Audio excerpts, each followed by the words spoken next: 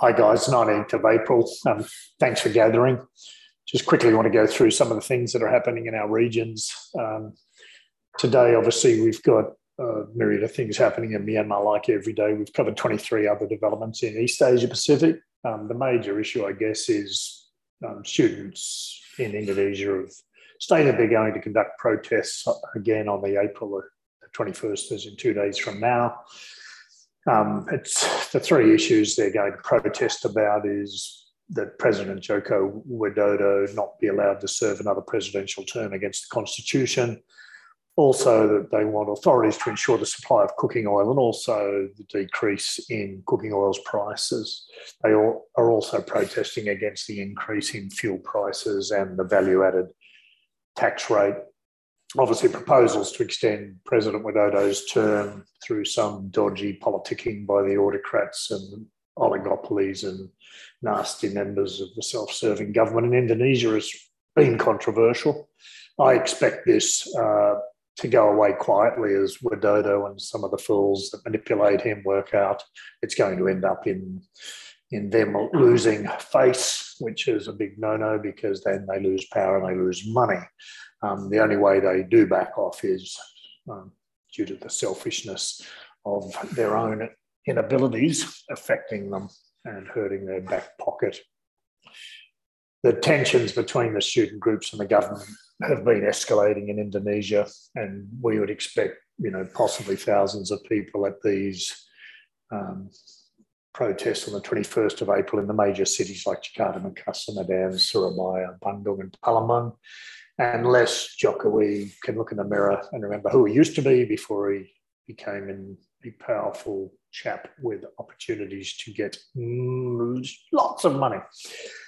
The other issues in the region, China's been dominated by COVID in Wuhan and in Beijing. North Korea have test-fired a guided weapon. Malaysia have identified 181 illegal jetties along the Kelantan-Thailand border. Obviously, Myanmar's reopened the Yangon International Airport. The Philippines are stepping up security measures for the May 9 elections. In Thailand, the Ministry of Public Health still planning to declare COVID-19 as an endemic disease by July 1. Also, on 3 days from now, 22nd of April, they're looking to make a decision to cancel test and go, which pretty much means Thailand would be open, notwithstanding a rapid antigen test on arrival.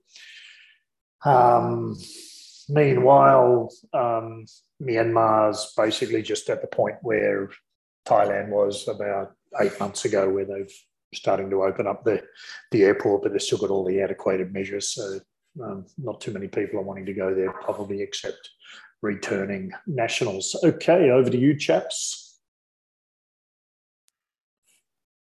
Thanks, Paul. So I'll cover off South Asia, where we covered 18 events today. So I just want to talk about the religious motivated violence in India. It's continued for, I think, the second weekend in a row now. So this weekend, there was unrest and violence in Delhi, in Maharashtra, including in Bombay, in Uttarakhand, Gujarat, and Karnataka. So it seems like these incidents are getting more frequent, Bhargav, and polarization is increasing significantly. Where do you see this going? What sort of risks come out of this? That's true. The religiously motivated issues have continued ever since the hijab issue came out, and there seems to be no end to it. And it adds to the Hindu nationalistic agenda. Businesses specifically need to keep a very close eye on this. There is already a direct influence on the investments, especially when we consider industrial states like Karnataka. Companies have already started considering other states for investments like Telangana or even Tamil Nadu, for example. So these issues are not localized. They may have an impact on operational risks. However, it hurts India as a brand, as an investment destination, not just for the states, but as a country as a whole. So businesses need to watch out very carefully on all fronts, not just operational, but also on the investments front as well. Uday? Yeah, that's a good summary of what's happening in India, Bhargav. So I think that's a wrap for South Asia for today. Thank you, Uday.